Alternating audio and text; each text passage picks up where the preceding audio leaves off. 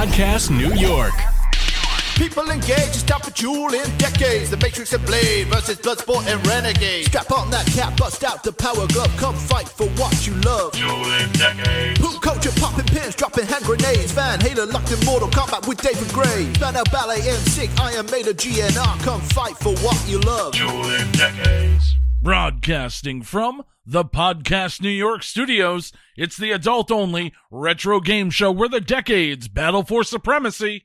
Because it's your history, we just fight for it. Welcome back to Dueling Decades. I am Mark James, and this week I will be representing the 70s with the first week of December 1976, alongside these other duelers and the decades they will be fighting for. First off, and back to the 90s, say hello to Man Crush. Yeah, I haven't had the 90s in, it's been a while, I think. Maybe? I don't know. But this week, I have December 1st through 7th, 1996. This is 2 weeks after I met my wife for the first time. Pretty big deal. So we'll see what I get. Also joining us on the panel this week, please welcome back to the 80s, Joe Finley. This is an important week. This is the week of my birth, ladies and gentlemen. December 6th, 1986, I turned 5 years old and changed the world by not being 4 anymore. And as always here on the show, we need somebody to adjudicate all of this awesomeness. You will know this week's celebrity guest judge from films such as Donnie Darko, Gone in 60 Seconds, and May. Now you can see him alongside C. Thomas Howell in the new movie Beast Mode. All rise and welcome Judge James Duval. Thank you, gentlemen. Thank you for having me. All great decades, by the way, so I'm extremely excited to get down to business with you all. All right. Ladies and gentlemen, the following contest will be held under Dueling Decades rules. The judges' coin flip shall decide who picks first out of the 5 Dueling Decades categories: movies, television, music, news, and hot products. A judge's ruling will determine who wins each round, allowing the victor to choose the next available category. The first 3 rounds are worth 1 point each, with rounds 4 and 5 worth 2 points apiece. And in the event of a tie after all 5 rounds, we will go to a final wildcard round. All right, duelers, stock up on some gin and juice and some Lakini's juice. It's time for more Dueling decades. That was a good one. All right, let's toss it right down to James Duval for the coin toss. All right, gentlemen, I have a 5-shilling piece here. Go heads or tails? Joe, you call it. All right. I doth choose tails. Tails. Tails it is, gentlemen. All right, Joe Finley, you win the coin toss and you take control of the board. What category are we going with first? All right. Well, I think I'm going to do something not usually done here, and I think I'm going to start off with the movies. Whoa. And when I'm finished talking about it, you'll understand why. The first week of December 1986 was not a hefty week for film releases, but I did come across one, and it's just a fun one, and the director and his style is just a fun style, and I want to talk about December 4th, 1986, the release of a movie called Ninja Destroyer by director Godfrey Ho. Now, Godfrey Ho is a Hong Kong director who had a interesting style of cut and paste filmmaking. So what he does, he shoots one movie, a ton of footage. He usually brings in a couple of Caucasian actors just for the purposes of exporting and stuff like that. He films his movie, and then he goes on a stock footage hunt through Hong Kong and Philippines martial arts movies, where he finds incomplete movies and just buys the footage. Takes the footage from those movies, takes the footage he shot, glues them all together to make it look like a story, and then just dubs over everybody to make it the story he wants it to be. He has made, well, in a 16-year period, 1977 to 1993, he made 142 movies.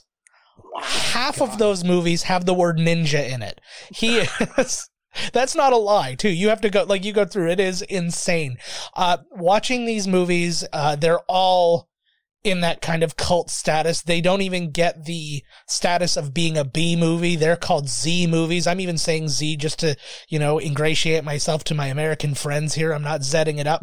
And it flows better. What can I say? But it's such an interesting style, and it's these crazy movies. I do highly recommend you go and find yourself one. Guess what? It's on YouTube. You don't have to go far. And guess what? Nobody's taking it down. So December 4th, Ninja Destroyer by Godfrey Ho. Go check it out. All right, Man Crush, what do you have for the movies round? Oh, man. Let's see. Where do I go? December 6th, 1996. Here's a movie that I went to see with my cousin that winter. I remember this. He was home from school. And I don't know why, but that was the last time I watched this movie until I popped the DVD in the other night. This movie came out during that whole peak where you had all the disaster movies that came out. So you had Twister, Volcano, Dante's Peak. Obviously, we could throw Independence Day in there. I think that would count. And countless other disaster movies all the way up to the end of the decade. But this one, it was a disaster on a smaller scale, but a freaky disaster nonetheless, something that could definitely happen. And I picked Earthquake a few weeks ago when I had the 70s. So I have to ask, it seems like this happens every 20 years or so. Do you guys think that we're going to get another run of disaster movies? Or do you think this whole COVID thing is going to put the kibosh on that? Well, they are set to do the remake of The Stand starts like next week. So yeah, it opens, releases. Yeah. Peter Dinklage is starring in the Toxic Avenger remake. That's right. I just heard about that too. So maybe it's going to be like a new wave of disaster films. I'm trying to figure out if it's going to be in the movies or if it's going to be like Asian Hornet Month in Washington for us. What? I mean, yeah, not for real. Not for real. I mean, just like, actual Hornets, movies, you got the meteor strikes. What's next? Yeah. The disaster movies may just be documentaries this year. That's true. What they're turning into, certainly. You're like, The Stand, what, the Captain Trips disease? Oh, that's nothing compared to COVID when, actually, in reality, I would never want Captain Trips. This is way better than the Captain Trips. We got the Captain Trips. So we might get them again. I think so. Yeah. In this case, this is an underrated film, I'd say, by Rob Cohen. I think it's a classic. Did pretty well at the box office. Took in nearly $160 million worldwide, which is roughly $270 million in 2020. But the weird thing here is it did way better overseas than it did in the States. It made a mere $33 million in the U.S., which is crazy when you hear what this movie is. The movie itself, it's loosely based around an event that actually took place in 1949 when a hazardous material truck had caught fire inside the Holland Tunnel. Clearly, it sounds like a movie that's made for Nicolas Cage. At least that's what Rob Cohen wanted. However, the studio said they wanted somebody bigger. They wanted a bigger, larger-than-life action hero. And they went after Sylvester Stallone. But Sylvester Stallone, he was afraid of water. Well, he didn't like water, and he was afraid of tight spaces. So he initially balked. But, that's nothing that $17.5 million couldn't cure. So he was all in. So if you're in the movie for an epic disaster movie with me, like Viggo Mortensen getting crushed like a boss, the best death scene ever, Amy Brenneman fighting electricity with her shoes, Stallone saving the day. This made me laugh when I was watching the movie because all they talk about is like this terrorism in service that he was part of in 1994 that automatically made him the best guy to be there. As a civilian, he's a taxi driver, just getting let wherever he wants to go, he can go. Amazing practical effects for 1996 because they mixed in CGI in just the right way. And it's a reason to never drive in a tunnel again. I give you 1996's Daylight. Good flick. Remember that movie? Clearly. It came out right after Independence Day. Yep. All right, guys. So for my movie selection, we're going to go back to 1976. And, we often talk about on this show how we have regional release dates. That movies open in one part of the country, they're still not available in the other part of the country. So I missed some great movies just by a week or two. We had Silver Streak on one end, and I had Rocky on the other end, still opening, but the premiere dates didn't match up with my week. So we're going to go to a made-for-TV movie. And oddly enough, Man Crush, this is a disaster film, much like yours, but on the smaller scale. The most awesome car accident ever filmed. A world premiere, 15 lives bound forever in one shattering second. Harriet Nielsen, Buddy Ebsen, Robert Conrad, and Sue Lyon star in the ABC Friday night movie Smash Up on Interstate 5. That could be the prequel to Daylight. It really could. Yeah. What happens is you have a giant 39-car pileup, like 15 people die, 62 people are injured. What the movie does is it takes you back 48 hours from before the crash so you can, get to know the backstories of all the people that die and have their lives forever changed. So you had Al and Julie Pearson. They're setting out going to a beach resort to try to get away and forget that, his wife June is suffering from a terminal disease. The character of Erica, she's troubled by a gang of bikers. Those bikers just won't leave her alone. And Lee Bassett becomes a murder suspect when he is forced to pick up a young couple on the run. And then, of course, there's the nurse, Lauren. She's struggling with those feelings for Sam, and she has some doubts about marrying him. So you can go check it out. It's the ABC Friday night movie Smash Up on Interstate 5, debuting December 3rd, 1976.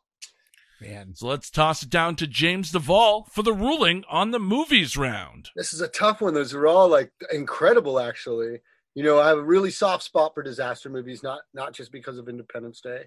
I also have a soft spot, believe it or not, for the 70s, 80s, and 90s, which I remember particularly well. I'm going to have to see Smash Up on Interstate 5. I've only seen Daylight. I haven't seen the Ninja Destroyer, but I might have to give this round to the Ninja Destroyer only because I watched a lot of those ninja movies in the 80s, like Enter the Ninja and Ninja 3, The Domination, and Revenge. Yes, Ninja, that's a great movie. All the Sho Kosugi ones. And I was really into those ninja ones, and they're really cheap. Remember the aerobics scene? She goes from being an aerobics instructor. I was trying to figure out how that fit into the Ninja 3, The Domination. I'm like, she's not even a ninja. Why is this called Ninja 3? And then at the end, and she was a telephone line woman. Yeah. She had 8 jobs. The only thing the movie was missing was a random breakdancing scene stuffed in the middle. And then from there, what I specifically remember is I would watch. That's why I'm surprised I haven't seen that Ninja. I watched everything with Ninja in the title. 9 Deaths of the Ninja, Way of the Ninja. Everything on Ninja I could get my hands on, especially at the time because it just went from beta and VHS to just VHS. So you just go to the video store and go straight to the martial arts section. It's just anything Ninja, all Ninja. All day, every day. And I really haven't thought about these Ninja movies in decades. So when you started bringing them up, I'm like, wow. And again, it's really tough because I love all the disaster movies, not just because Independence Day, but I remember as a child in the 70s watching Earthquake, watching the Poseidon Adventure, watching it was a great one, Meteor. I never saw Meteor. I just watched Towering Inferno. That Towering Inferno was probably the most successful one, I think, at the time. But Meteor and Earthquake, they used to show, because Towering Inferno was bigger, so they didn't show it on public television. But once a year, they showed Meteor and they would show Earthquake. So you could actually watch them on television, movie of the week. Kind of like when they did Superman the movie, and then it had 30 minutes of footage that no one ever saw that wasn't put back on the DVD. And you're like, that's Mandela effects definitely hitting me because I know I saw Superman do something that I've never seen anywhere else. And you're like, yeah, that's called a TV cut. And they did. It's it's well known. They added so much footage to that to fill up time that they used stuff that it was never used before or again after that. Did they do anything like that because obviously Independence Day is on TNT and TBS all the time in the United States. Do they do anything like that? Were there scenes? Because I saw that 4 times in the movies in 1996. I loved that movie when it first came out. It blew me away. But when they played it on TNT and TBS and all that stuff, are there scenes in that one that weren't in the theatrical version? I know that I don't know which cut it is. One of them, there is an extended cut that exists on Laserdisc and DVD. And in some of the televised versions, I don't know. It's been a while, but I know I haven't seen it, but I've heard from people that they had some of the stuff that was cut out. Again, probably to fill up the time. But that was footage that exists on the DVD already. Right. You know, like there's a scene they cut out for time when they're driving, you know, Jeff Goldblum and Judd Hirsch, they're driving to Washington, D.C. Then the cut scene, what they did is like, well, there's no one on the other side of the freeway, so let's drive in on the other side of the freeway. And then they go into Washington, D.C. I'm sorry, that's the regular scene. But in the cut scene, they're driving and it doesn't cut and they're in Washington, D.C. They're driving and then all of a sudden the other side of the freeway, all these cars are coming straight at them because they're like, everyone's leaving town. So as they're driving down the empty lane, everyone went off on the traffic sign and started driving straight at them. So they had to, and get off the freeway and then make their way to Washington, D.C. And that got cut. Everything having to do with like my younger brother having what was called adrenal cortex syndrome because he was super sick, like deathly ill in the film. That got cut as well. Yeah, I didn't remember anything like that. Did you think they waited too long for the sequel? Yeah. Yeah. But I think that Will would have done it had it not waited so long. And I think it would have made a huge difference. I was like, I think I forced myself to like it eventually, but when I initially saw it, I was like, it just doesn't feel the same. Like, I love those guys. They're some of my favorite filmmakers I've ever worked with, and they're some of the best filmmakers I've ever worked with. Yeah. I was there opening night. It didn't meet my expectations, but it certainly had things that I liked and I loved. It's indicative of those filmmakers. Like you're going to get something.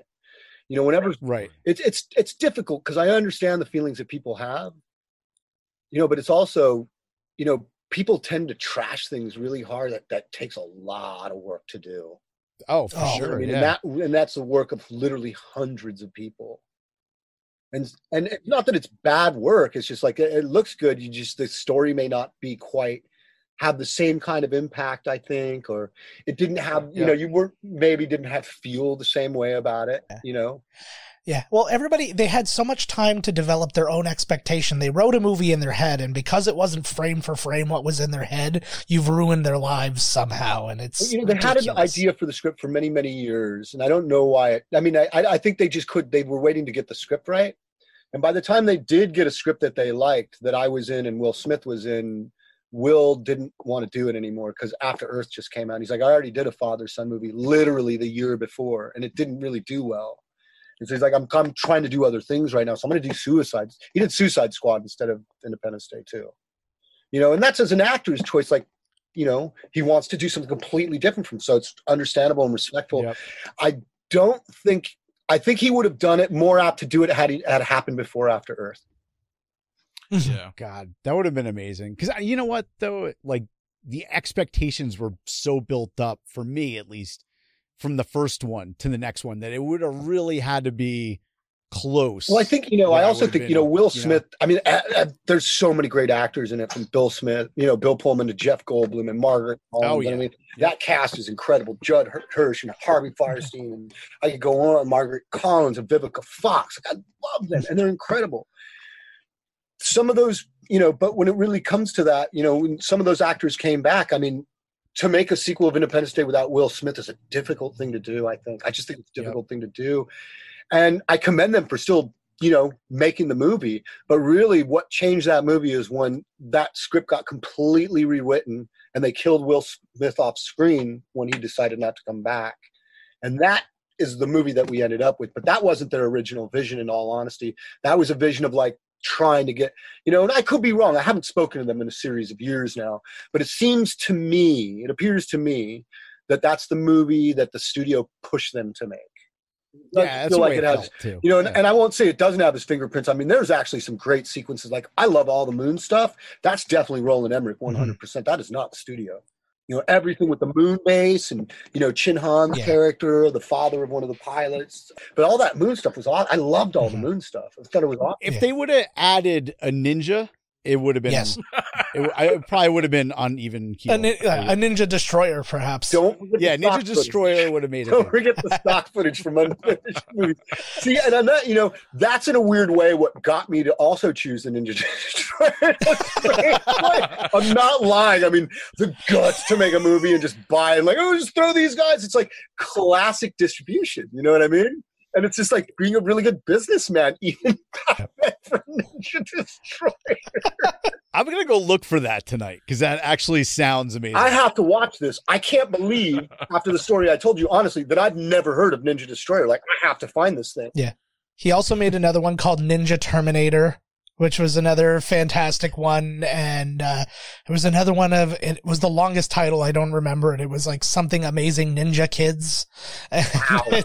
There was, the 70s and 80s and 90s, all like, and it's still happening now. But from what I remember, those decades had some really like insanely awesome original movies come out. We had everything from Piranha. Yes, Piranha was great. Oh, it was amazing. Gator. Gator, that's another one. You know what I mean? That's the 70s. Of course, the 80s gave us all the classics, which is interesting because a lot of those classics stemmed, again, from the 70s, like Star Wars and the Halloween. That all launched into the Star Wars of the 80s and The Fog and all these other kind of Carpenter horror movies, Escape from New York and The Thing. And, like, it just blew out in the 80s, but it was started in the 70s, too. So it's no doubt. Mainly because I grew up, and I really have a soft spot for your exact 3 decades. And it's not that I don't like the 2000s and 2010s. Yeah, I do, but not the way I like those 3 decades. Gentlemen. I think you're in the same page with all of us. I feel like I'm in wonderful company. Yes, thank you for having me. All right, Joe Finley, you won the coin toss and you destroyed the first round, and you take control of the board. Where are you going, man? All right, I am going to hop on. Let's go with TV. Alrighty. I'm going to go TV, and you brought us a made-for-TV movie. Now it's my turn to bring a made-for-TV movie. On December 7th, 1986, I give you Anastasia, The Mysteries of Anna on CBS. It is about the woman who claimed to be the last surviving child of the Romanov dynasty, Anastasia Romanov. It actually follows her time. This is loosely based on the real woman's true story, as well as the book, The Mysteries of Anna Anderson, that chronicled all this. But the movie begins with Anna in a Berlin mental institution making crazy claims about her identity and all these different things. And then she eventually gets out of the mental institution. She has to escape the Bolsheviks, people trying to assassinate her for her claims about her claim to the Tsar's fortunes and all these other things, and leads to a legal battle where she actually sues to be recognized as a Romanov. And they never actually confirmed never in real life, they never confirmed whether or not this person was telling the truth, but everybody involved denies it. The movie starred Amy Irving, Olivia de Havilland, Susan Lucci. It was the final movie for Rex Harrison, who passed away shortly after. But what's most interesting, this is the first film of Christian Bale. Wow, super young. And just an interesting little thing about this. So Amy Irving worked closely with Christian Bale during the movie, thought so highly of him that she went and told her husband about him, and then he decided to cast him as the lead in his next movie. That husband, Steven Spielberg, that movie Empire of the Sun. I remember that very well. That's what I first remember him from. I don't know the movie that he was from, the Amy Irving movie. I remember the first Amy Irving movie I saw was Yentl. Yeah. Yep. My dad would take me to see everything from Star Wars to Terms of Endearment and Yentl, and I'd just be like, why did you take me to watch Terms of Endearment? I'm 9 years old. You adults are screwed up in the head. Like, you adults are not okay. That's all I can think of. Like, everyone's cheating on everyone. I'm like, oh my God, what's wrong with everybody? Did they take you to go see Lorenzo's Oil, too? No. All I can remember is like, I got getting out of Terms of Endearment. Like, I never want to go up in my life. I never want that to forever. I don't want to pay taxes. I don't want to be cheated. I don't want it. Dude, your parents were just like mine. They let me watch whatever the hell I wanted. Whatever. It's crazy. So I was born in 72. So I remember going to watch Marathon Man driving with my dad when I was like barely like 3 or whatever. And I just remember it used to bug me that he would take me to movies when I was that young. So I remember, all the way up into 79, I remember seeing the trailer for Alien on the big screen in my car, and I was like hiding behind the back seat of the Plymouth station wagon. Like, why? I'm like, there's nowhere for your son to hide. All I can do is like go behind the seat and then just fall. Like, I couldn't stay up past 10 back then anyways. I was going. Yeah. I can't stay up past 10 now. I tried to, I remember specifically before we continue really quick when Carl Sagan's Cosmos first came on. It was 13 weeks, an episode a week from 10 to 10:30. I never made it through a single half hour of that before I passed out. Oh, that'll put anyone to sleep. Yeah, I just could not stay up as a kid. Ambient. That Carl Sagan tone, too. Hello and welcome to Cosmos. Billions of bubbles. All right, Man Crush, what did you bring for the television round? All right, so let's go December 7th, 1996. I didn't, you know what? Like, we weren't quite close enough to Christmas yet, so I decided not to go with any like holiday offerings that were on television. I'll save that. We got a couple weeks to go before I really deep dive there. But while flipping through the newspapers, I landed on something that is so 1996 that I had to go slightly outside the box on this one.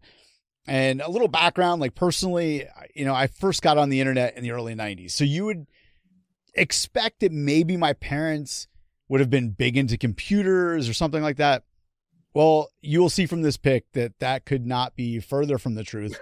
To this day, my dad is like one of those people who relies on the television talking heads to get his news. Wow. And nothing else. So if he was to turn on the television and tomorrow they said, the sky is orange, news at 11, my dad would try to convince me that the sky was orange because he'd be like, the guy on the news. he said the sky is orange. And to this day, my dad still does not go on the internet to look things up. The only thing that he goes on the internet for are, quote unquote, his games. Well, in 1996, he did the exact same thing, but he had no flippin' clue how to get, quote unquote, online, as we like to call it, back in 1996. My mother, on the other hand, she had her own computer to get on the internet, but my dad, he would never use it. He had no clue how to. So since my mom was a serial like home shopping club violator, because she bought everything that was on that channel. We had so much shit in our house that was from that channel. You'd just be like, dude, what, is this like a storeroom, like showcase for home shopping club in QVC? Anyhow, she purchased my dad a Philips Magnavox web TV. So it's a little bit outside the box here, but that's what it is. That's right. Now my dad could surf the internet superhighway from the couch. He can act like he was Neuromancer and sit on the couch. I would see him do three things on this thing. One, he would check his email, which to this day, I'm sure he's never received a email. You're waiting for that message, huh, Pop? I got to check my email. There would never be shit in there, like anything, just signups for like card games. And that leads me to number two. He would play his card games on there. And then three, this is what I remember the most. There was this option, if you were watching something on web TV, where occasionally there would be a pop-up with a notification for more information.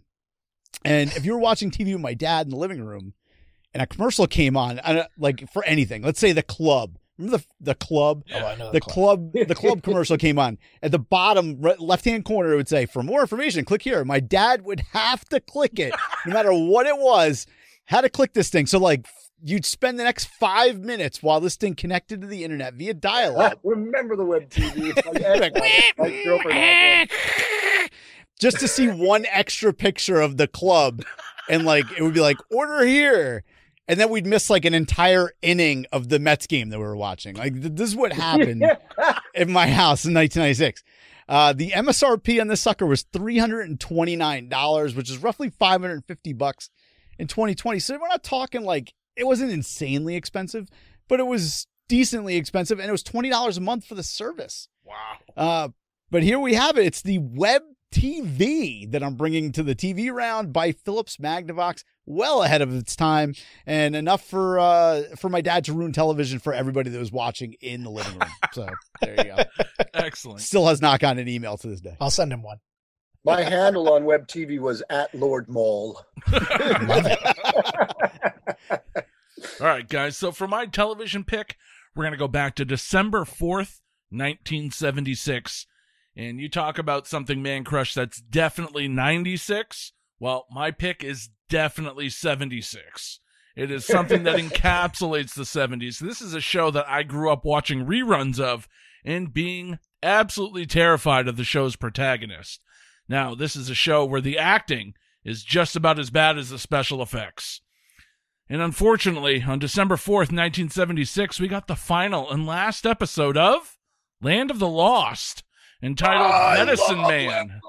Season 3, Episode 13. It's where the Marshals get caught in the middle of a war between an Indian and a soldier. They never explain how this happens. Holly's cooking a pot of water, and then she turns her back, and it disappears. So they have to figure out where this pot of water went. Well, it was stolen by Lone Wolf, who is a Native American, who him and Captain Elmo Diggs, who is the Army general chasing Lone Wolf, somehow find their way to the Land of the Lost, and they meet up with the Marshals, and, hilarity ensues with Land of the Lost. Nothing is ever explained in this show. This was the final episode of this show, and it was not even supposed to be the finale. They never explain what happens to the family, and do they ever get home? No, they don't. It was explained at one point in the show that they did make it back to their own world, but at the same time, their clones went back to the Land of the Lost. So it's kind of a never-ending circle. But Season 3, Episode 13, where the Indian and the soldier, they ride off into the sunset of the jungle, trying to find their way out of the Land of the Lost. We never know what happens to them either. So that's what I got for my television pick, the end of the awesome TV series by Sid and Marty Krofft, The Land of the Lost. Land of the Lost. Marshall, Will, and Holly on a routine expedition on the greatest something river ever known. It's been a few years, gentlemen, but yes, Sid and Marty Krofft at their best. Absolutely. I'm really bummed that a lot of that stuff literally just got pulled in at that time, because I specifically was one of the hugest fans of that growing up. Let's hear it from James Duval in his ruling for the television round. Wow. And so again, that's another tough one, you guys, because when it comes to everything, I have a special affinity for it. But, I think when it comes to the judging, which you really never know how you're going to do, you kind of just rely on the things that you really responded the most to about. And The Land of the Lost for me was mind-blowing just now. I didn't expect that, I got to say. All I could come, I can't stop thinking in my head about, as you were saying, with the equally bad effects, it was still, the slee stacks were scary. Oh, they were. And if you went into the caverns where the slee stacks were, because you were going to try to use that little glass jewel thing that will open the doors to other dimensions. Yep. That was awesome. And all I could see was that the entire time you're telling me about it. And everything, the opening theme and the song. Awesome. All right. Well, I pick up a point in the final 1-point round, and I get to select the next category. All right, guys, let's do some hot products. All right. So for my hot product, I went over to the Gazette in Cedar Rapids, Iowa, December 5th, 1976. And I found an article here. It says, Toys Copy Superstars. From the Associated Press. Realism best describes the trend in the new toys for this Christmas, according to David Miller, president of Toy Manufacturers of America. This includes playthings inspired by popular media figures, especially TV heroes and heroines. The article goes on to say, toys and games based on news-making events and contemporary themes include a model kit of ocean explorer Jacques Cousteau.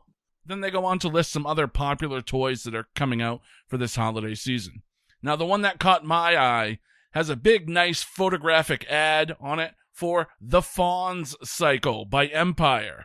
This is a ride-along, I guess you could call it a tricycle, but it's more like a motorcycle with permanent training wheels. And, of course, it is themed of the Fonz from Happy Days. Now, the best part of this ad is it shows the bike, and then up in the corner, it's got a picture of the Fonz giving the thumbs up, and it says, hey, sit on it. Right above the bike seat. In Ralph. So the ad does say that it is for boys and girls, has safety-styled handlebar, road hugger suspension, and motor-like sounds. The Fonz, a character from Happy Days TV show, has become a popular item with children and toy makers. Fonzie designs are seen on many clothing and toy items, including the Fonz Cycle by Empire. The cycle is made of molded polythene with bright colors and decorations. Children's ages 4 through 10 will enjoy its pedal drive wheel and stability. Pick one up today, the Fonz Cycle by Empire. Hey, sit on it. Hey. All right, Joe Finley, what do you have for the Hot Products round? All right. December 1st in the Chicago Tribune, a full-page ad comes out. Don't buy another toy this Christmas. We all know the story. Same video games that sparked months of pleading and bribing, more often than not end up as dusty remnants in some back closet. Well, not this year, because we're introducing a real competitor for the Nintendo Entertainment System. Sega finally breaks into North America with their own system. The Sega Master System is out, ladies and gentlemen. It is actually a third generation Sega console. The SG-1000 was released in Japan, Australia, and New Zealand at the time. I don't know why I said New Zealand, but that's how it goes. And it came with, much like the NES, it came with a control pad and with the light gun, and it came with 2 games, the racing game Hang On, as well as Safari Hunt, the shooter. It came with a lot of peripherals as well. It didn't come with, but you could get a lot of peripherals for it as well. You could get the 3D glasses, so you can play select titles in 3D. You could play not only cartridges, but cards in the system. And just some comparisons. So the NES had 2 kilobytes of RAM. The Sega Master System had 64. Now, I mean, like, these are ridiculous numbers just to say out loud in this day and age, but to see, like, that kind of a jump in that kind of power inside the machine was something to be admired. Where it did not come through so well is its NTSC titles. They didn't come out with so many. A lot of PAL titles, they did really well, especially out east and stuff like that, but they just never were able to topple Nintendo. They crushed Atari, the 7800. They had no problem with that, but couldn't take over the NES, which just already had a stranglehold on the market. But that didn't stop Sega. They used that hardware, and they actually developed that hardware into the Sega Game Gear a few years later, and used what they learned from the system to develop the Sega Mega Drive, which became the Sega Genesis. But for this year, hot and in time for Christmas, and I actually did get that. I think I got it for this Christmas. I know I got it when it was fairly new.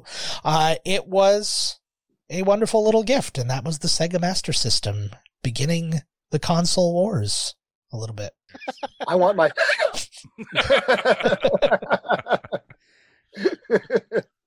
All right, Man Crush, what do you have for the Hot Products round? Let's go to December 3rd of 1996. Like, I felt like this product here, it was like so dangerously close to Christmas with this release date. Like, it must have been a pretty big deal with people that like readily had the money in their hand to buy this thing. But by 1996, for me, my video games, they were stashed away. I was not one of those people. This particular game, it was created for the Nintendo 64, which was probably the biggest gift this holiday season. Unlike Joe's, which was kind of like a game system, the Nintendo 64 really took shit over in 1996 for a little while, you know, before PlayStation came up and everything else. I mean, you just had this game, it just came out, the 64 just came out for 2 months prior to this.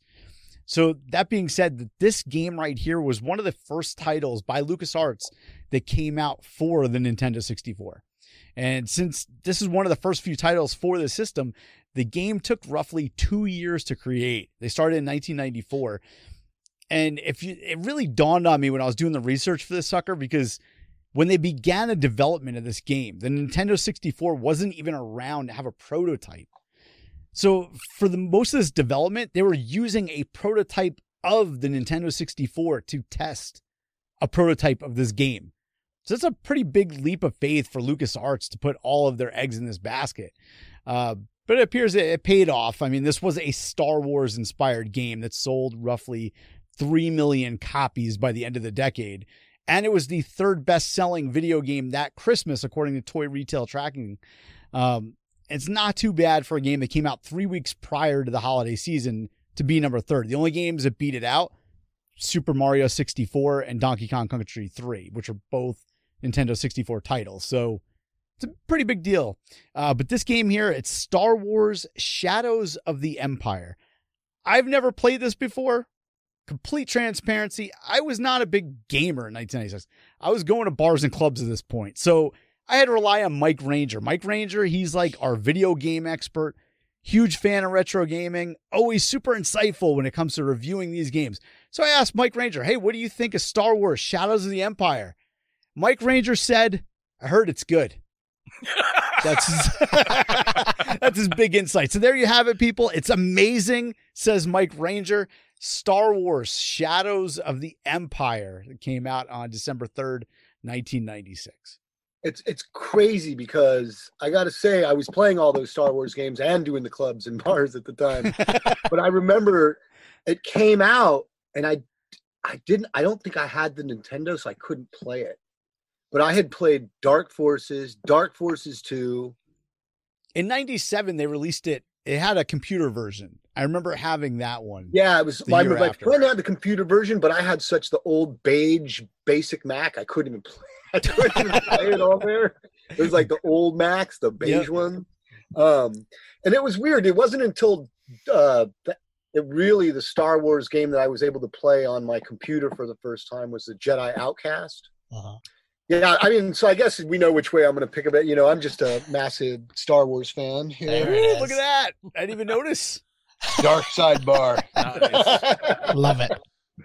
So I'm going to go with that. But I got to say, you know, you guys is like that. They're both big runners up, you know, especially, you know, I got to say, I do love that Fonzie cycle. Honorable mention. Hey, sit on this. Hey, sit on it. All right, Man Crush, you tie up the game heading into the first 2-point round. What category are we going with next? Oh, man. What do we got left? We got music and news. We never finish on Every news. subject. Yeah, we never finish on news. So let's go music in the middle. It doesn't matter anyway. It's 2-point round. Let's see what happens. So let's go December 3rd, once again, 1996. Here's another one of those albums I got from BMG for like 1 cent back in 1996. Like back in 1996, I had just graduated from high school. I was living in my parents' house. And I don't know if I ever talked about this before on the show, but we lived in a small townhouse. The walls were very thin. And I had spent my work money and I had 2 awesome things in my bedroom. I had a good computer, and although my stereo was kind of shitty, I bought some badass huge speakers. So basically, anytime I was home in my room, the door was closed and I was blasting music. And the shit that could be heard throughout the entire house, like, I just give my mom credit because she hardly ever asked me to turn it down, like hardly ever. And listening to this album again today, I can't imagine what was going through my mother's head while I blasted this. So this album right here, it was this band's second studio album, pretty much like the launching point for this band. I wouldn't quite categorize this band as like nu metal, thank God. However, it was a good mix of like pop punk with a rap element to it. And this album, it would go gold in the United States, and it would reach number 57 on the Billboard 200. The album would feature 3 singles. And they would even give us motherfucking Rob Van Winkle is back to do vocals on the track Boom. I've always loved this band. They didn't take themselves seriously. The music was infectious. Their videos were hysterical. It was like toilet humor, which I love. And they were just plain old fun songs. And the 3 singles that I'm talking about from this album, I Wish I Was Queer So I Can Get Chicks, Why Is Everybody Always Picking on Me, and then the breakout track from this album, Fire, Water, Burn. And let's get back to what I was saying before about what my mother must have been thinking when she heard these titles screaming from my bedroom. Okay, here's the song list from this album. Kiss Me Where It Smells Funny. It's a personal favorite of mine. Lift Your Head Up and Blow Your Brains Out, which has a very, very catchy chorus. Firewater Burn, of course. Yellow Fever. I Wish I Was Queer So I Can Get Chicks. Why Is Everybody Always Picking on Me? And then they had a cover of the Run DMC It's Tricky, which is a great cover. Asleep at the Wheel, another crazy song. Shut Up, Your Only Friends Are Make Believe, boom. Going Nowhere Slow, Reflections of Rameau, and there's a hidden track that I remember having this. It was like 8 minutes of absolutely nothing, and they start talking at the end. Do you guys know the album that I'm talking about here? Bloodhound Gang, One Fierce Beer Coaster. Oh, yeah. I remember them. They're huge that year. It was, it was massive. I mean, just like some of the lyrics, if you read them and then you think about my mom listening to lyrics like, I could tell I'm doing something right by the way that she blushes. She's the one that's speechless, but my tongue is tied. She's thinking holy mackerel, and I'm thinking tuna on the side. There must be something wrong with Al Pacino's nose, because the scent of a woman is like rotten tomatoes. I mean, this is what was blasting in my house. Yeah, but your mom was probably too busy trying to get your dad an email, so like she probably didn't even notice. I remember them distinctly. Their videos are great. They were hilarious. All right, Joe Finley, what do you have for the music round? All right. Well, I had to do a little bit of reverse engineering because I couldn't find an exact date on the release. So I had to go into the Billboard Hot 100 charts and start counting backwards to land myself in the first week of December. I do not have the specific day of the first week of December. Slowly but surely, this thing, though, it was on the charts for quite a long time, and it made its way all the way up to number 7 by March of 87.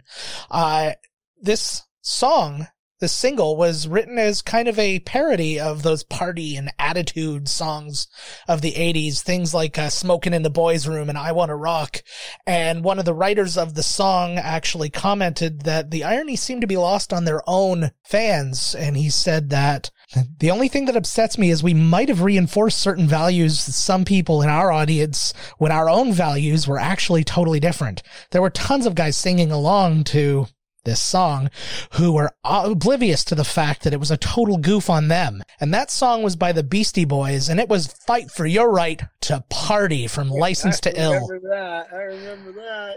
It was the 4th single off of this album, which actually released a total of 7 singles. It's one of the iconic Beastie Boys songs of all time, and actually all the way down in 2013, they made a short movie based on the song where Seth Rogen, Elijah Wood, and Danny McBride played the Beastie Boys. But then the Beastie Boys from the future came, who were played by John C. Reilly, Will Ferrell, and Jack Black, and also featured Stanley Tucci, Susan Sarandon, Alicia Silverstone, Steve Buscemi, Adam Scott, Will Arnett, Amy Poehler, Orlando Bloom, all across the board. I mean, that's neither here nor there, though. The single was just a gigantic hit for them, really far down their list of singles released too. And when you look at the singles released, it's a shock knowing how well this song did for them and all that, and to see how low it was on the list. But yeah, you got to fight for your right to party, ladies and gentlemen. From the album License to Ill. Yeah. All right, guys. So for my music selection, we're going to go back to December 1st, 1976 for the debut album from a band that was kind of initially shunned by the New York City punk scene, only for a short time later for them to come and rule that punk scene and be a mainstay at CBGB's, where oddly enough this band had an apartment across the street from. December 1st, 1976, we get the release of the band and the album Blondie. Their first single was Ex Offender. Originally it was going to be called Sex Offender, but radio stations weren't too keen to playing a song called Sex Offender on the air, so they retitled it Ex Offender. But the big standout from that album for me is In the Flesh. Now, the style of early Blondie, it's kind of like your parents' music, but dirtier. You know, it had that 60s doo-woppy sound, but with the new wave punk mixed in. Some of Debbie Harry's lyrics are just delightful. Her whole persona and character at the time was completely different than what the punk new wave scene was offering. and a lot of people didn't like it. The fact that she was this heart-stopping bombshell. I think Karen Sullivan from The Guardian said it best when she said, Debbie Harry's Blondie character is a cool, knowing siren whose deadpan's vocals promised heartbreak for anybody who fell for her. So it's the debut of Blondie, December 1st, 1976, with the album Blondie. Guilty. All right, that's like, again, there's a really good options, but I'm gonna have to go with Blondie. Just I remember when she came out. I was a little kid. Not the first album. I remember Parallel Lines because I was super young in 76, and I remember what I specifically remember is when she came. Do you know who opened up for her here in like 81 or 82? Duran Duran opened up for Blondie. Wow. Yes. And I never forgot that because I was too young to go see the show, but I'm like, oh, I'll get to go see a show like that. I don't think that, and I've been to some cool shows, but I've never been to a show that cool. Like this Blondie, some weird British band opened them up. Who for? For like Duran Duran. What's this? Girls on Film and Planet Earth. Leo. I won a game from the Bloodhound Gang, by the way, doing one of those trivia games where I had to hum one of their songs, and the guy guessed it for me humming it. I was like, I don't know how you know that song. Oh man, that should have given me the round. But you know who it was actually? It was Anthony Rapp. Really? Who's now on Star Trek. He knew exactly what I was humming. Well, I mean, he's got an ear, so. He does. Which song was it? Do you remember which song it was to hum it? I don't remember the name of it. Can you hum it? It was Who Let the Dogs Out. He's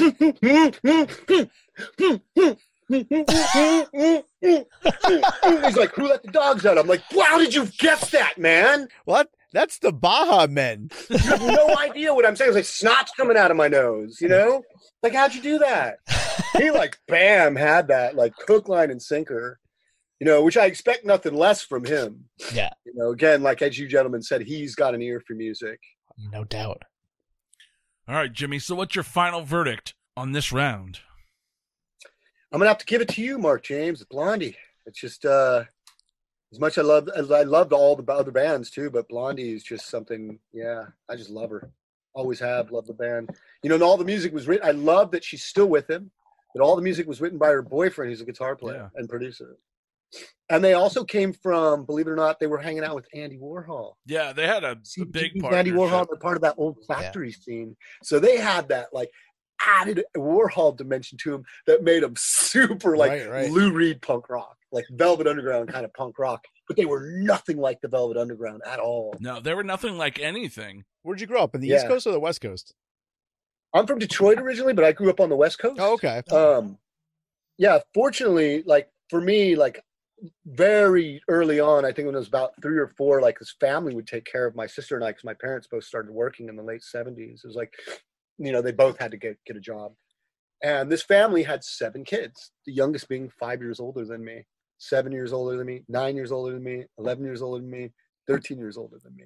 And all of them were way into music. So I still remember going into having a crush on the sisters, Norma and Irma, and sitting in the room while they're playing like, this is the new thing, and listening to the Rain song by Led Zeppelin. Not really getting it at the time because I was super young, but loving something about it. And then this nostalgia years later, like even now, I'm like, during the lockdown, I learned to play the Rain song on the guitar. I'm like, I'm going to fucking learn that song. Deep to me. And all I did was grow this stupid mustache. All right, guys, so I jump out to a lead here, heading into the final 2-point round, which is the news round. All right, so for my news story, we're going to go over to the Boston Globe, December 4th, 1976. We got a rule on this show that we don't like to bring the sadness. So, and when you're stuck with the 70s, there's a whole lot of sadness, man. So I looked around, and all of a sudden, an article just catches my eye, and I read this. This is great. In the Boston Globe, it says, Scotland Yard's switchboard was swamped with calls, one caller said. I've just seen a pink UFO. Another said, this large pink thing just flew over my garden. A third person said, it's a flying pig. After a bit, air traffic controllers at Heathrow Airport, one of the world's busiest, they said, had suspended all landings and takeoffs because a large pink pig was floating 700 feet above the airport. They said the pig was 40 feet long. Scotland Yard quickly solved the case. The British rock group Pink Floyd was preparing to make a brand new album cover. They found a German firm that could make balloons in any shape. They immediately ordered a 40-foot pink pig. Then they posed it atop a London powerhouse. In front of the pig, a strong wind came up and broke the pig off its moorings. The pig was last seen with speeding across the English Channel. So, of course, this was the setting when they shot the album cover for the album Animals, which would then come out the next month. So, yeah, this is what I got from my news story. Pink Pig from Pink Floyd on the run over England. Awesome. Solid. What was the sadness that you were talking about? Who died? The pig. Oh. So I didn't want to bring any of the sadness, and then I came across this Pink Floyd story, and I'm like, this is absolutely perfect. So that's what I got for the news round. Joe Finley, over to you. All right. Well, my story. Usually things around my birthday, we've had experience with sadness. I escaped sadness, but I didn't escape scandal, and a White House scandal. It's not just for 2020, folks. 1986 was full of it. I first saw it in that Chicago Tribune where I found that ad for the Sega Master System. It was on the front page, and then on the Philadelphia Inquirer, it was on the first 7 pages. And for the next 6 days, it was on the front page over and over again. This is GOP leaders urging President Reagan to come back to Washington and get fully transparent on the Iran-Contra scandal. A lot of things going on here, starting with Bob Dole came out immediately calling on Reagan to put all cards on the table and to allow for a full investigation from a Senate committee as well as special counsel and all of these things. By December 3rd, it was on the front page that Reagan had ordered that special inquiry and promised full disclosure and full transparency. December 4th, a vice admiral connected to the scandal pleaded the 5th when being questioned by Congress about it. And then on December 5th, Reagan went from transparent to not so much when he gave his whole cabinet full permission to not show up for any testimony before Senate. Sounds familiar. Yeah. And then on December 6th, it comes out that the Sultan of Brunei was persuaded as well to donate millions of dollars to the Nicaraguan Contras, and the money was funneled through a Swiss bank account in Oliver North's name. So a scandal that obviously lasted way beyond the week, but just dominated the front page of print during that week.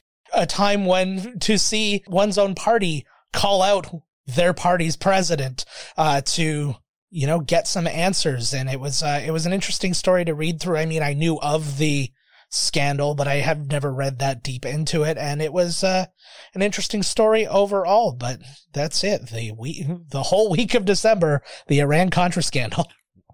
Doug Lyman, who I worked with, the filmmaker, his father is the prosecuting attorney for that case. Oh, no way. So the Iran-Contra scandal wasn't about the Middle East bootlegging Konami games? No. That's the cover. Yeah. Actually, the arms was the cover for that. Actually, and the truth was, it wasn't George Bush giving pardons. It was them pressing BA, up, down, left, right, select, start. All right, Man Crush, why don't you wrap up the news round? All right, so I switched things around here. I went to my tiebreaker. We're going for the win. I'm going for the win here. Let's go December 3rd, 1996. Story out of Honolulu. Make this one short. A Hawaiian state court upheld the right of same-sex couples to legally wed on Tuesday. 5 years after a gay couple first filed a suit against Hawaii for denying them a marriage license. The ruling makes Hawaii the first state to recognize that gay and lesbian couples are entitled to the same privileges as heterosexual married couples. And pretty simple. I mean, it's pretty simple to understand. I don't have to go too deeply into that one, but that's what my news story is for the first week of December 1996. Wow, you guys, this is the toughest one of all. But, based on the politics of it, I'm going to have to go with Man Crush. It's short, sweet, and simple. The first couple movies I did were Greg Araki, who, you know, he was like, I'm a gay Right. filmmaker, you know, at a time when people weren't open about that kind of stuff. And at the time, people started to accept his movies and, you know, stop putting labels on things. And, you know, being so young and impressionable, it meant a lot to me to be a part of that. And so I don't think we had anything to do with that.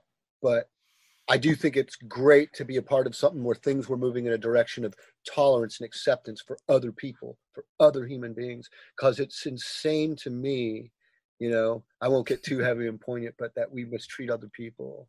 It's insane to me. I don't understand it. It's just not the world I come from. It's insane. Yeah. I remember the first time explaining to my daughter, you know, it's like, you got to understand there are people who treat people badly because of the color of their skin or because, you know, it's a man who loves a man. And she just looked at me and she's like, but why? And I just kind of held her. I'm like, oh, there's some hope. Yes. Because isn't that the simplest thing? But why? That doesn't make sense. You're right. Yeah, it's no different than when you're growing up and your friend's like, I like only blonde. I like redheads. I like men. I like men and women. You know, it's like, it's the same thing to me. It always has been. All we have is us. Take care of each other, people. Yeah. That's all we have. Be good to ourselves. Be good to each other. If you're good to yourself, you'll be good to others. All right, Man Crush. You know what that means. Your little strategy paid off, and we're going to go into a head-to-head in the wild card round. Me versus you. Hey, sit on it. He's bringing that one back for a Hail Mary. I guess for my wild card round, I'm going to go over to another hot product that I didn't pick because I wanted to go with the Fonzie bike. But this one, I found an ad in the Los Angeles Times, December 3rd, 1976. I'd like to say this is a full-page ad, but it's like an 80% page ad. There's like a little paragraph carried over. There was a sale. It says, how to give them their own game show, Christmas Day and every day of the year. Our TV action games give you 4 games in one, in the thrills of an excitement of an amusement park centered in your own den. Play by yourself or challenge your friends. Both units easily hook up to your television and feature automatic on-screen scoring. Now, this ad features 2 products, and they're basically both the same thing. First one has the Enterprex Apollo 2001. It has 2-speed controls for fast and slow play, and pro and amateur bat sizes. 2 ball angle controls for sharp left and right angles. Now here is the product I'm actually picking. It's the more expensive model at $89.99 as opposed to $69.99. And I don't know if you guys have figured it out what we're talking about yet, but we're talking about Pong. I knew it. I knew you were talking about Pong. Atari Super Pong automatically increases the speed of the ball with each volley, has 4 action games, Pong, hockey, handball, and catch. Plays in black and white and color for $89.99. Both That's a lot of money FCC back approved. then. Yeah. I couldn't even buy a bike for that. This was the second installation of Pong. Now, Sears also sold the same thing that Atari did, but the one difference with the Sears model was the controllers were detachable. The Atari model, it was kind of like a base that you just sat down and it had 2 knobs on the side. So that's what I got for the wild card round. Atari Super Pong, available now, December 3rd, 1976. Man Crush, I saw you giggle when he said 2 knobs. I thought he was talking about masturbating in the basement or something. Well, you can play by yourself. Yeah, you had me at that. I was like, that's free. That's not even a product. I mean, that game, everybody was obsessed with that when it came out in 76. So I was taking care of that family where 5, 7, so they were all fully into it. And I'm like the little 3 or 4 Pong was the year old. birth of video game trash talking. Yeah. You know, and then you just definitely don't have the coordination to play it. So you try to do Pong at 3 or 4 and you're like, how come it never bounces? I can never get it to bounce off my stick. Why does it move so fast? And you had the paddle. Remember the paddle? Yeah. I couldn't use the paddle. I just that thing couldn't. sucked. I couldn't use it at all. It was super bizarre for me. I'm like, would rather go on my bike and go up to the store and buy a candy bar for 25 cents. Yeah, and this ad, you know, it's got the Atari Super Pong, which has the knobs. Now, the other one, the Enterprex Apollo 2001, doesn't have knobs. It just has 2 sliders up and down. So I can imagine how great that worked. Spend the extra $20, people. Yeah. All right, Man Crush, what do you have for the wild card round? All right, so I'm going to double dip on news here. We're going to go December 4th, 1996. This is pretty monumental. It has some legs to boot, which I like to do on the show. The one thing that I really dig about the 90s is we get some really cool technology starting to come out. Sure, there's a lot of misses, but they're trying a lot of things. For example, you might not get like the Oculus Quest 2, but you get the beginning in something like the Nintendo Virtual Boy or something like that. The story is sort of like that. And I completely remember this happening. It was all over the news. However, it's one of those stories where you didn't get the big payoff for another like 6 months. So you may have forgotten about this one. Like, I don't know. Let's see how this goes. But this happened in late 1996. And I give you this story. And the title of the story is Pathfinder Craft Totes Mars Rover. A 6-wheeled buggy no bigger than a child's wagon sped towards Mars on Wednesday on a 310 million mile odyssey to explore the planet's rocky red surface. The Mars Pathfinder, the spacecraft carrying the rover, is scheduled to drop down onto the planet's surface on July 4th, 1997. That's why the big payoff took 6 months. Where it's going to have a 30-mile-per-hour landing where it will be cushioned by large airbags that will inflate at the last minute. Then the remote control rover named Sojourner will amble out in search of rocks. Okay, this is the first time a mobile craft has been sent to explore another planet. There have been 2 previous rovers to touch down, but they were tethered to the ship. This is the first time you had one that drove on its own remotely. NASA hopes that Pathfinder, the second of 10 spacecrafts to be launched to Mars over the next decade, will live up to its name by paving the way for future robotic explorers and proving that cheap little spacecrafts can work. AKA cheap, by the way. It was $196 million. Which is actually the equivalent of the amount of money they spent on Waterworld. You could buy Pong for everybody in Ohio.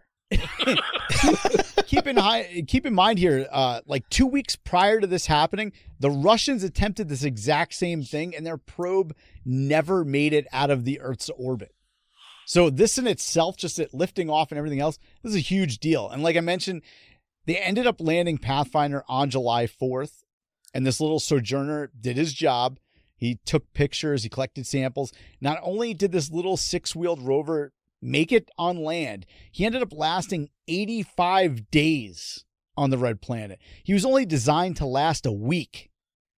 And once again, this was the first ever vehicle to remotely explore another planet completely untethered. Sojourner's journey right here, he went 330-ish feet. That's how far he went in 85 days, 330 feet. The whole connection was done via modem back to the ship. So think about that. I think it was set at I think it said 9,600 baud, and it couldn't even connect at that. They were connecting at 2,400. And I don't know if I'm speaking Greek to people here, but it was half duplex. So that means it couldn't happen at the same time. So they would send this thing a message, they would get it, and then it would reply back separately. And then they would be like, okay, turn left. And then they have to send this thing to them. So it took like 10 minutes for it to do stuff. But I mean, think about that. Since then, the U.S. has sent Spirit, Opportunity, Curiosity, and they just sent Perseverance back in July. And that's scheduled to make a February 18th landing. Wow. But this is it. Sojourner, this was the first of its kind. Yeah, but did it have 4 action games and on-screen scoring? It actually probably could have carried Pong along with it. No, but it would have taken forever. It's amazing because I remember that and I followed that the whole time actually because I'm a big, I've always been an astronomy buff since I was a kid too. Gosh, you guys got to make it so hard. You like battle it out and pull out all the great stuff. That's a tough one because I have an affinity for both of them. Again, maybe. I'll have to give Man Crush an honorable mention only because the Pong brings me back to some interesting memories. The Sojourner brings back interesting memories too, because believe it or not, when that happened, I had just done Independence Day. 96. Yeah. So we, not only Roland, Dean, everybody were watching this thing. So we were all massive astronomers, like fans of astronomy then and now. And since we were children, it's incredible to continue to see the experimentation, the work, and the probes they've been able to continue sending there, considering it is so far and there is nothing, there's a delay in everything because it takes time. And it's so much bigger now. Like the one that they just sent out, the Perseverance, is like, I think it was 2,400 pounds or something like that. The Sojourner was like 28 pounds. Oh wait, so that one went to Mark. Mark got this one with Pong. Yeah. Good. Well, because it was in color and black and white, man. And mine was in red. Wow. I did not expect to pull out the wind on that one. Yours supersedes it in a lot of ways. Yours is also millions and millions of miles back and forth and continues to be successful. Pong is known as like the progenitor of all video games for generations. Yeah, it's true. Yeah. I mean, it's Sojourner is like the Pong of Mars. It really is the Pong of Mars. Literally is the Pong of Mars. Because they always pull it back because like the book, The Martian, they go back and he goes to Pathfinder to use their communication system. And so they always pull this stuff back. So yeah, it really is kind of like the Pong of Mars. So it really is, because it's also the first time that we got there that was, and so Pong is very basic, but everything that comes out after that is much more advanced and highly technological, right? Superior. Yeah. And so it's been exactly the same way for that as for the Mars probes as well. Yeah. Well, and think about it like this. If an asteroid was coming towards Earth, okay, yeah, we've dug up some rocks and stuff like that on Mars. Okay, that's great. But Pong is a how-to of how to repel a projectile. That is true. That is true. Very slowly. Yes. You got it. Quick, get to the knob. It's like you saw Arecibo, right? In Puerto Rico, it collapsed, the largest radio telescope in the world that we used to track those asteroids with. It doesn't work anymore. Oh, it's broken and it will not be fixed. It's done. No, that's the one that they used in Goldeneye, wasn't it? Yep. With where Pierce Brosnan and Sean Bean are fighting to the death up there. That was a great fight. I love that scene. Awesome. But yeah, so it's not the only radio telescope, but it was important. We are going to lose some stuff because of it. We have recently discovered, I can't remember the name of there's a term, but tracking the meteorites, and you don't really have to worry about the ones unless they pass through a keyhole, which means it'll pass through a hole that brings it back to nail the Earth on the second return. Those are the only ones we need to really worry about. The problem with that is predicting these orbits, because what we've discovered is that their orbits slightly change because of the radiation the meteorite gives off from sunlight. So over time, it's not what the computer says. It moves a little bit because of radiation. Yeah, didn't they just miss one that just buzzed right past us and they only knew about it a week before it happened? Sometimes it happens a week before. Once or twice we saw it right after it passed us. And there was one recently where they thought it was one, but they was traveling too slow, and then they realized that it was a part of a rocket. Yeah, they didn't know what it was. That had launched a satellite. 60-year-old rocket. Yeah. People are like, 60-year-old rocket. I'm like, yeah, that's the 60s. That's when we started launching lots of rockets up there. Maybe Armageddon is not that far-fetched. No. I mean, we're going to have to look at something like that. I mean, honestly, if we don't destroy ourselves first, I mean, really, there's only a few really big things that can do it. Super volcanic explosion, meteorite strike, bullet impact.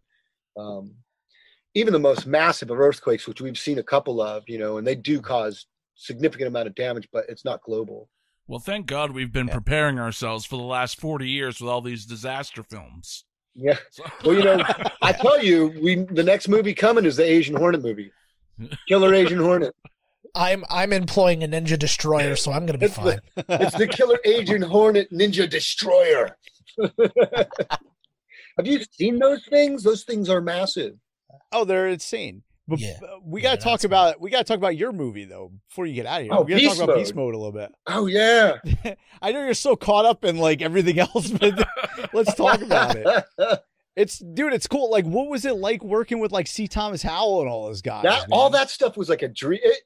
It's a totally different movie than Independence Day, but it was a similar experience as Independence Day, not in the scope and size of it, but in the talent that was involved. So to work with C. Thomas Howell, who I'd grown up, we all grew up, we know him from everything from Pony Boy and The Hitcher, all the way up to even like in the later years where he played, Richard Ramirez, the Night Stalker.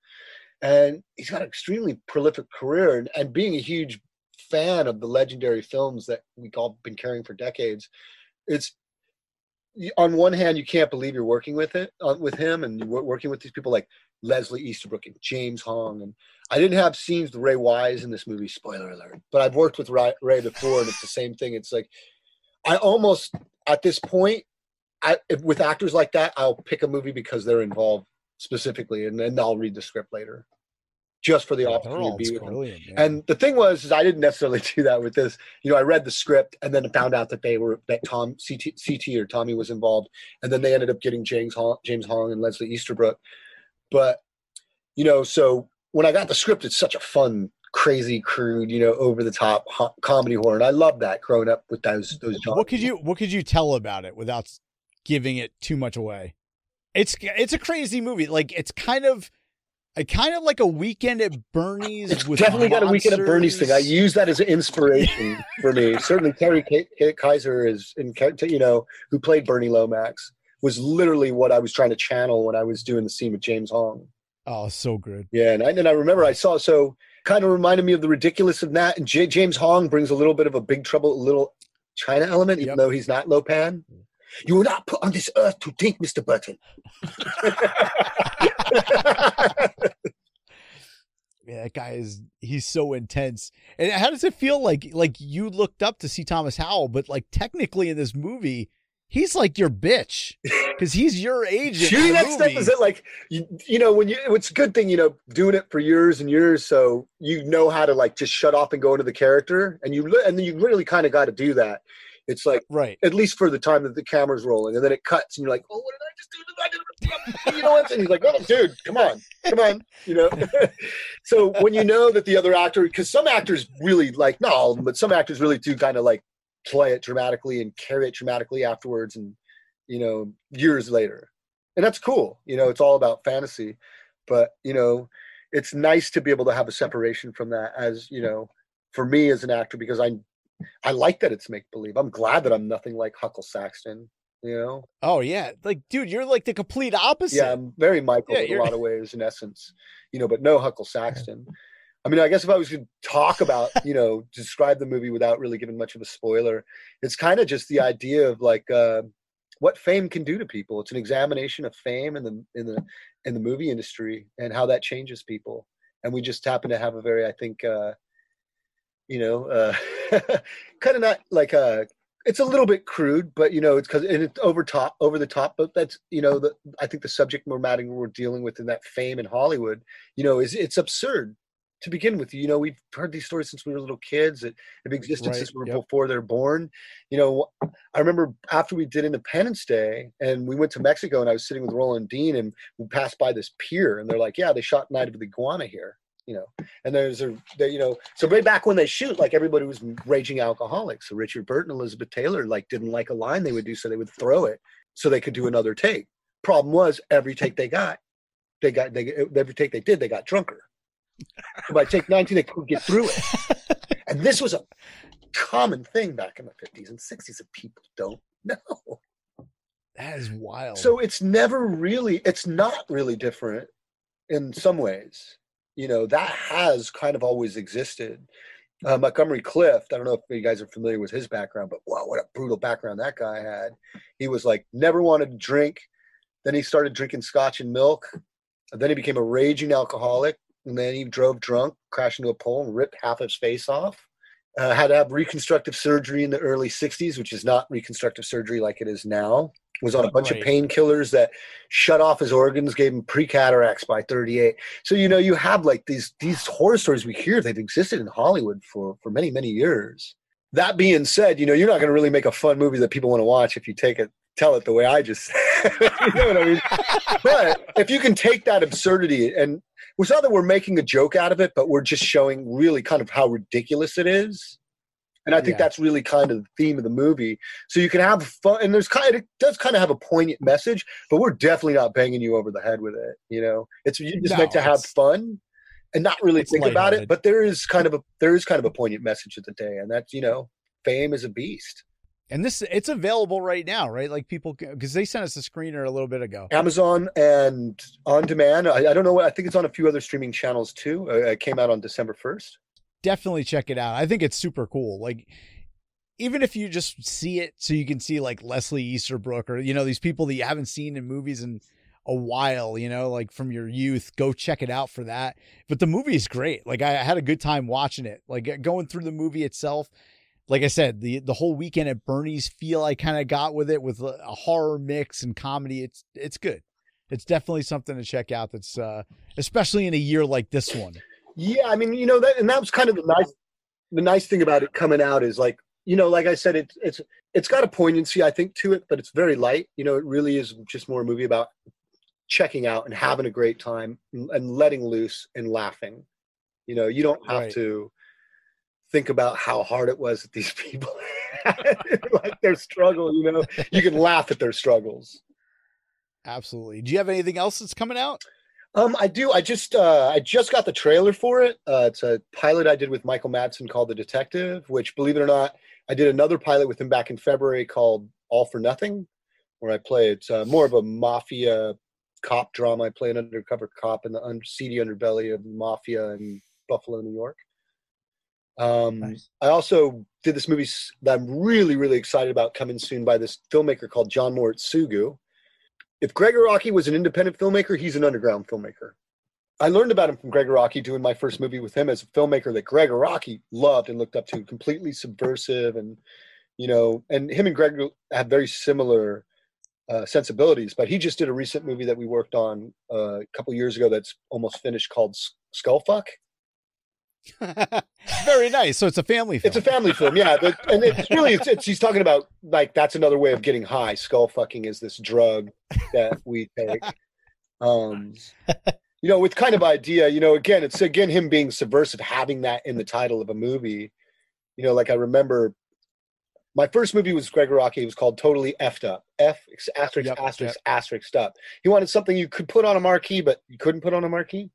And so John Moritsugu, the year after, so my second movie was with John, and it was called Mod Fuck Explosion.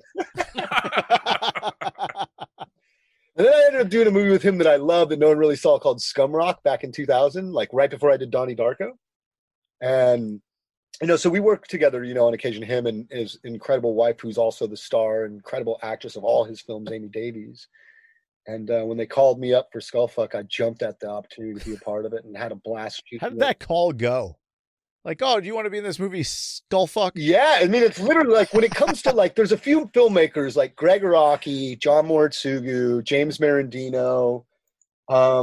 Forgive me, gentlemen, if you're watching this and I forgot your name, but there's a few others as well. Paul Boyd, another one from another movie I just finished called I Challenger, which I'll tell you about in a minute.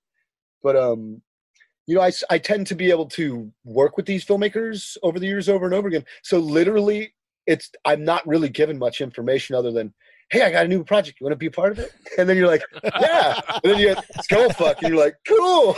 Oh. So you don't like really know. Like when I got Doom Generation, I didn't know what it was. Greg just goes, hey, Jimmy, what are you doing? You want to go out for lunch later? And we would do that. We do this every once in a while. I'm like, yeah, I'll go and get something to eat. So he's also, I have this script. I just want you to look at the character, Jordan. Okay, thanks. And like, that's it. Like, he doesn't say what it's about. He doesn't, do I want to do it or not? Like, I have this thing. You want to look at this? And then you look at it. And I'm like, I'm in. Yeah, but at some point, don't you have to ask, all right, well, am I going to be the skull fucker or the skull fucky? No, I haven't done that, but I'm glad you asked because I don't know if you gentlemen know about the series we just did on Stars that only one season played called Now Apocalypse. Oh, and it's a series I did with him that came out. We didn't get renewed because, of course, it's like, I'll be honest, like Steven Soderbergh executive produced it, Greg Araki writing and directing it with this other incredible writer. And when I received the 10 episodes, I was like, how the hell are TV going to let you put this out? Like, how, like, you guys know we're in the Me Too movement? Like, how do you make a movie like this extreme? And it's like, oh, because we're offending everybody. We're equal opportunity offenders. We don't care who you are. We're going to offend you. And See, that's okay. Yeah, and I so think you know, that's it was the okay. same thing. He just said, "I want you to be the homeless dude." Like, I'm okay, cool. I'm the homeless guy. Go ahead and start doing the negotiations. I read the 10 episodes, and maybe I'm loosely based on a character from the earlier movies. We don't really explain that, but we do explain that I've been butt raped by space aliens. Oh, nice. And they keep haunting me. They keep haunting me. They won't leave me alone. So it's a Travis Walton story. So I told them to stop fucking me, but they just won't stop fucking me. Sorry, can I say that? That's the dialogue. I'm like, but they won't stop fucking me. And then I was like, but that's not even the worst part. Oh, God. 6 months later, babies come Oh, no. Oh. Out of where? out. So you're like, I already said yes, and I'm reading this, and that's exactly what you're saying, maybe why I should. But then the fun thing is, and to be honest, like, to have this kind of trust and faith in the director, for me, when I ended up I probably would have been nervous about egotistically playing a character like that years ago. To be honest, this time, like, I just couldn't stop. I couldn't take it seriously. I just couldn't stop laughing.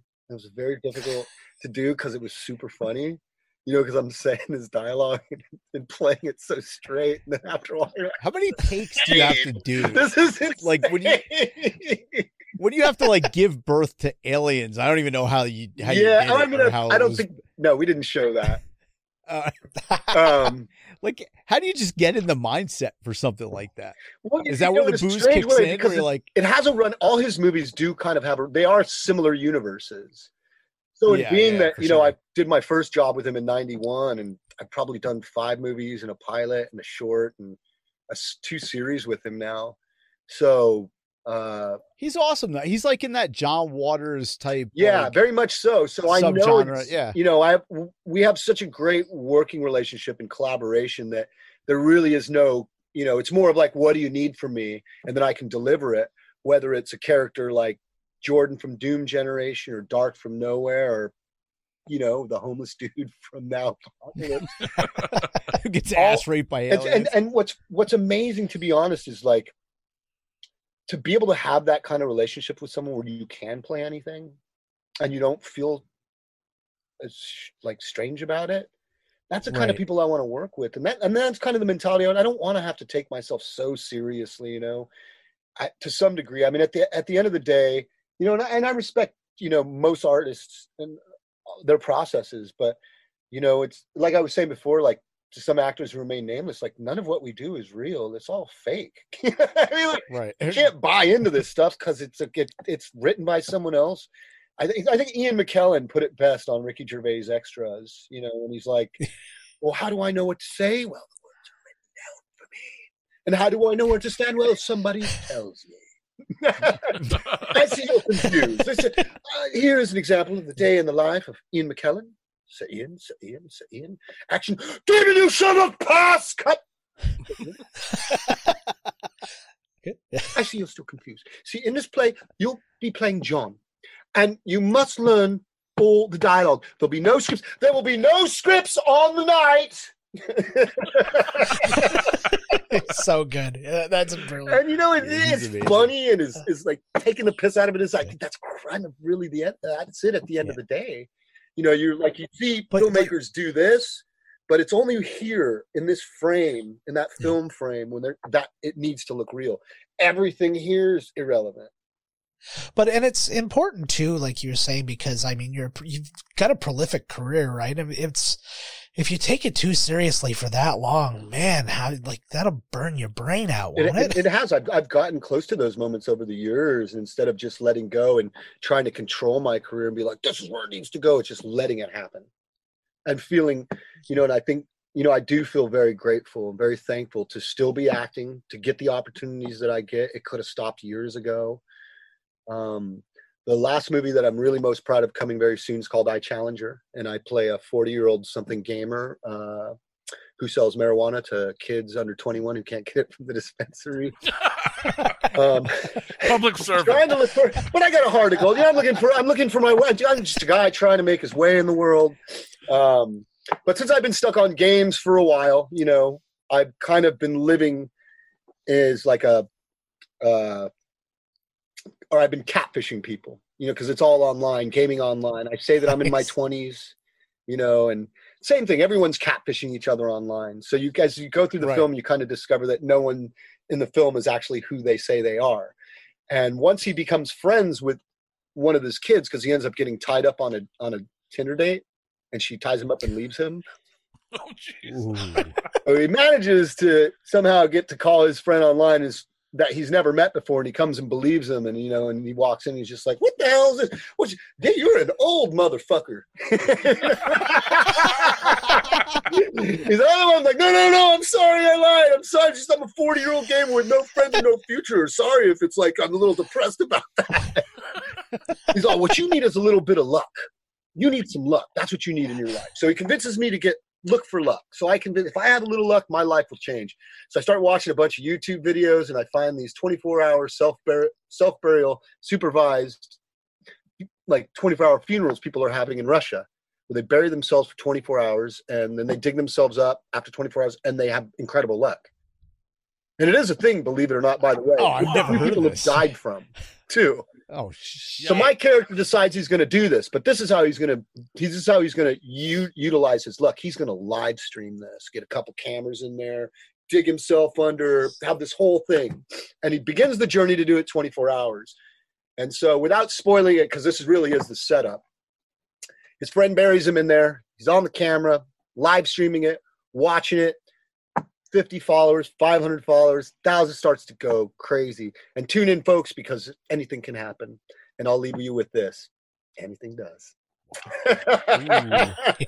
It snowballs like, woo, completely unexpected. And so it's a little bit different than the movies I've done, but at the same time, it's still that wacky kind of out there genre. Awesome. And I really enjoy that. So that's the final movie I have coming soon, I Challenge, and I'm really, really happy about that one. You guys got a release date for that one? We don't. I know he just finished everything. Sound, picture, color. The edit was done quite a few months ago, but all the post deliverables, the movie's completely finished as of a few weeks ago. So it's ready to go. We don't know what's going to happen. We've started entering it in festivals. We entered it into Sundance and a few other festivals. And, we're going to try to take it in the festival circuit if they're receptive, and see where it goes from there. What is that even like right now with COVID going on? It's going to be all virtual. I think the way I was reading about Sundance, they'll make the announcements in the next few weeks, and I'm assuming most of them will follow this for at least the first 6 months or 9 months next year. But there'll be, instead of like Salt Lake and Park City screenings, there's going to be virtual, and then there's going to be screenings in like LA, New York, and a couple of other cities around the country. So in LA, it'll be at the Pasadena Rose Bowl outside. That's cool. Yeah. That being said, at least it's warmer here in California than it is in mountains of salt. Parts of Utah in the winter, I remember like freezing so many years. Like I went a lot in the 90s, and every year I was like, why do I keep forgetting to bring thermals? If they're going to do them virtual, though, that's not terrible. I think you get more eyeballs on it. Yeah, I bet more people get a chance to see the films. Yeah. I mean, well, it's incredible to see, and it really has, like, even from the 90s when people didn't know about it, but now, like, all the movies sell out. Without the quarantine, they sell out. I remember for Donnie Darko, I couldn't even get a ticket for my own movie. I couldn't get into the first screening because I didn't have a ticket, and I'm in it. They're like, you're not in this. Well, what they did is I drove from LA 12 hours, showed up to the screening I showed up and they're like, you have a ticket? I'm like, no, but I'm in the movie. And like, sorry, you can't come in. I'm like, but I'm in the movie. And like, well, you can, I'm like, what about the Q&A? I'm like, all right, well, come back after the movie's over and I'll let you in. You're like, I'm on the poster. Yeah. And they're like, nah. Well, they didn't really care. I mean, I didn't get into Doom Generation because I gave my ticket away to somebody. Didn't let me into Doom Generation. No way. I've had that. I didn't get into one of my screenings of Doughboy for that. Almost every single year I've gotten, they haven't let me into my own movie there. So I haven't gone back in like 10 years. I haven't gone back since 2011, since Greg Rocky had Kaboom. That was the last time I went. Like, I'm not anti any of the festivals. Of course I would go, but like, there's no reason to go unless they give me a reason to go. I'm not going. Go up there and freeze and then not even get into my own movie. so, I mean, you do press, to be honest, and press is good and it's important, but and I like doing it, like, especially when it's stuff like this. I love talking to people and I love you guys. but sometimes I can shy away from the press stuff. I'm like, let the work speak for itself. You don't need, the less you know about me, the better. Right? You know, it's like, well, because then people don't know who you are. I mean, I've always thought that. You know, I heard Ray Fine say that back in the 90s, actually. Man Crush. And they asked him if he would tell him the process. He's like, no, I'm not telling you my process. Do you ask a magician how he does his tricks? An illusionist. I'm an illusionist. And if I tell you how I do it, it's not an illusion anymore. And that stuck with me. So I do talk about the process. I'm not like, oh, you know what I mean? But when it comes to stuff like that, I'm like, let's talk about something else if we can, you know, because it's like, in a not as eloquent way, I got to say that if I tell you how I do things, it's not going to really work anymore. Right. Because everybody wants to know how you got raped by aliens and you're going to have like alien afterbirth. So, I mean, keep that to yourself.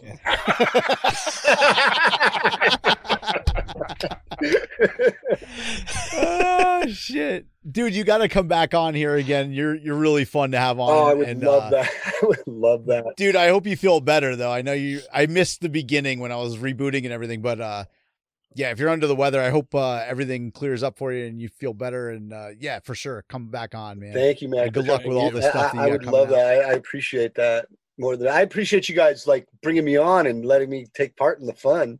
That was awesome. Oh, it's awesome. Honestly, I couldn't think of the 3 other decades. You know, like I said, I know the other decades, but those 3 decades, like I know like the back of my hand. I don't know if that's because of our generation. Most likely. I think about this a lot. And I think like with my parents, it's probably like the 50s, 60s, and maybe the 70s or like the 2010s to us where we're just like, you know, like we're not big into it. So I think every generation has those decades that they love and they want to go back and they want to listen to it. And I mean, like I can tell you, I remember I was in my living room watching TV when it like 6 months, not even 6, maybe it was 7 months after December 6, 1976 when Elvis died. I remember when Elvis died. My mom's like, Elvis died. I'm like, what? Wait a minute. I just bought his album. That was the first album I ever heard. He's dead. Then it was like, I remember when John Lennon got shot in 81. And I'm like, wait, what? Like, why is the guy from the Beatles dead? That's weird. Why would someone shoot a guy from a band? You know, I was 9 years old then, 10 years old. What did I know? Right.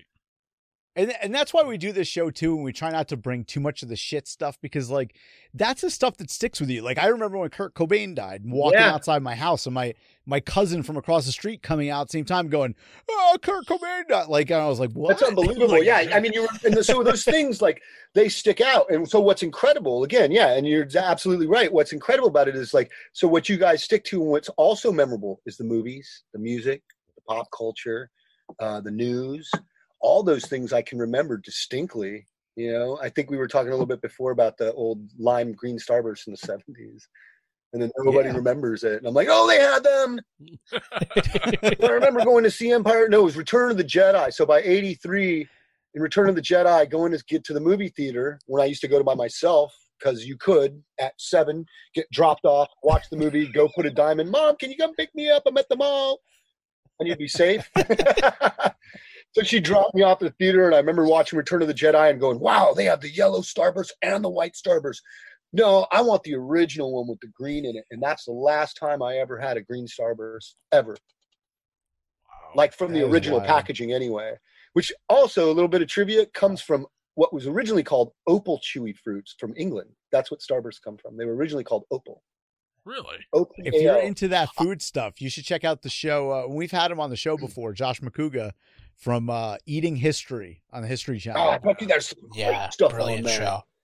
Dude, it's brilliant amazing. Show. It's amazing. And they eat the shit that they find from like 40, 50 years ago. Yeah, they're braver than me. Like whenever I used to watch Fear Factor, because my friend was actually the editor on that, I'd be like, I could do any of this, but I'd never fail because the second round is all the eating stuff.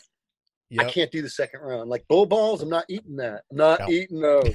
Goat eyes, not eating them. Not eating them. You know, I'll do the crazy. Yeah. I won't even eat bologna. So you think I'm going to go to bull balls? That's the thing. It's like there's so many. I don't eat snails. I don't eat frog legs. And when I had them, I was literally like Tom Hanks and Big, where you're like,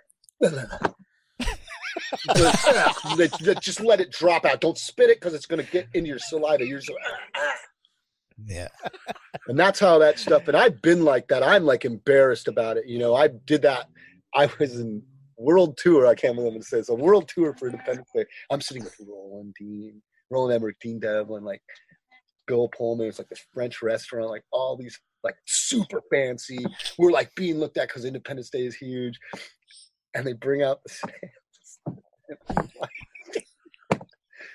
Come on, Jimmy, just try it. I'm like, I don't want to put that kind of stuff in my mouth. And they got offended that I said that. So like, I mean, I didn't mean to. Then they laugh their ass off at me. That's great. Dude, what was it like? I don't want to keep you too much longer, but like, what was it like working with, you talked about all these other guys. What about Randy Quaid, who played your dad? He was awesome, man. He was awesome. He was the opposite of what you see. He's very soft-spoken. He was. I mean, this is 1995. Right. But he was very soft-spoken. He was also very kind and very generous. If you wanted to talk to me, he had the time for you. You know, I asked him a couple pieces of advice, and he was really kind of matter-of-factly, like, you know, giving about it. Like, he's like, I'm like, you know, when you did the big picture, and then, you know, you did the last detail, you know, with Otis Young and Jack Nicholson, and like, you're so young, and like that's just a groundbreaking performance, you know. I mean, I don't know if you remember the last detail, but he's like this kleptomaniac who can't stop stealing stuff, and the whole reason he's being taken by them is because he's been stealing stuff. And then within they're walking by, they're like, put that back. He was great, you know. And so he also, in his earlier career, he was much more dramatic. You know, he wasn't so over the top. So he knows how to do both kinds of acting. You know, he can be a dramatic actor and an extremely over the top comedic actor. So that being said, he's nothing like those over-the-top characters. When I knew him, needless to say, and I still do love Randy, but needless to say, when those videos came out and have been playing and have come out, I don't know Randy like that. I don't know that Randy. Right. And that's when I go, okay, I haven't spoken to him in over 20 years, so I don't. So much has changed, but you know, I know for a long time, it's like I never thought he was crazy. Yes, I mean, sometimes like I watch those videos and I just that makes me think something happened in between then and now, or it makes me also question if he's still just putting on an act. Yeah, I mean, there's he's so good at it. There's a piece of me that wonders if any of that is real. He's good at it. I mean, he's done everything in his career, so like he can pull it off. Yeah, ladies and gentlemen, don't take our word for it. We don't know. We're just waxing on the idea of what crazy like in real life because none of us actually know. Right. God, I would love to get him on here. It'd be hilarious. But I did. He was a cool guy and he was funny. You know, he told me he read a lot of Neil Simon, which I thought was really funny because Neil Simon stuff is really talky. He also told me that some of the best advice I was ever given was given by him. He said, kid, take whatever they give you and work as much as you can. Don't sit there waiting for that one role because you're going to wait your whole life. But if you take what comes your way, you might get something better than that role that you were waiting for. Either way, at the end of the day, I'm an actor. I'm not there to do things necessarily because I love it. I'm there to do a job so people believe it. And he was so practical with me about that, which is why it was so hard for me to believe that over-the-top character is anything serious. Because that's not how he ever communicated with me. I don't know. I don't know him. I can only go off what I see and what I think, you know? Go ahead, Mark. You can close it out. I know you're... All right, James. Thanks a lot again for being the judge for this episode. Did a great job, man. And I'm not just saying that because I won. So it's contested. All right, duelers. Well, if you've missed an episode, you can always head back to duelingdecades.com where you can subscribe to the show on iTunes, on Spotify, everywhere podcasts are available. And while you're on the interwebs, head on over to facebook.com/duelingdecades where you can join our private group, share some of your very own retro memories. So until next time, duelers, we're going to bid you a peace, love, light, and a joy. Have a grateful week, everyone. Podcast New York. Be heard.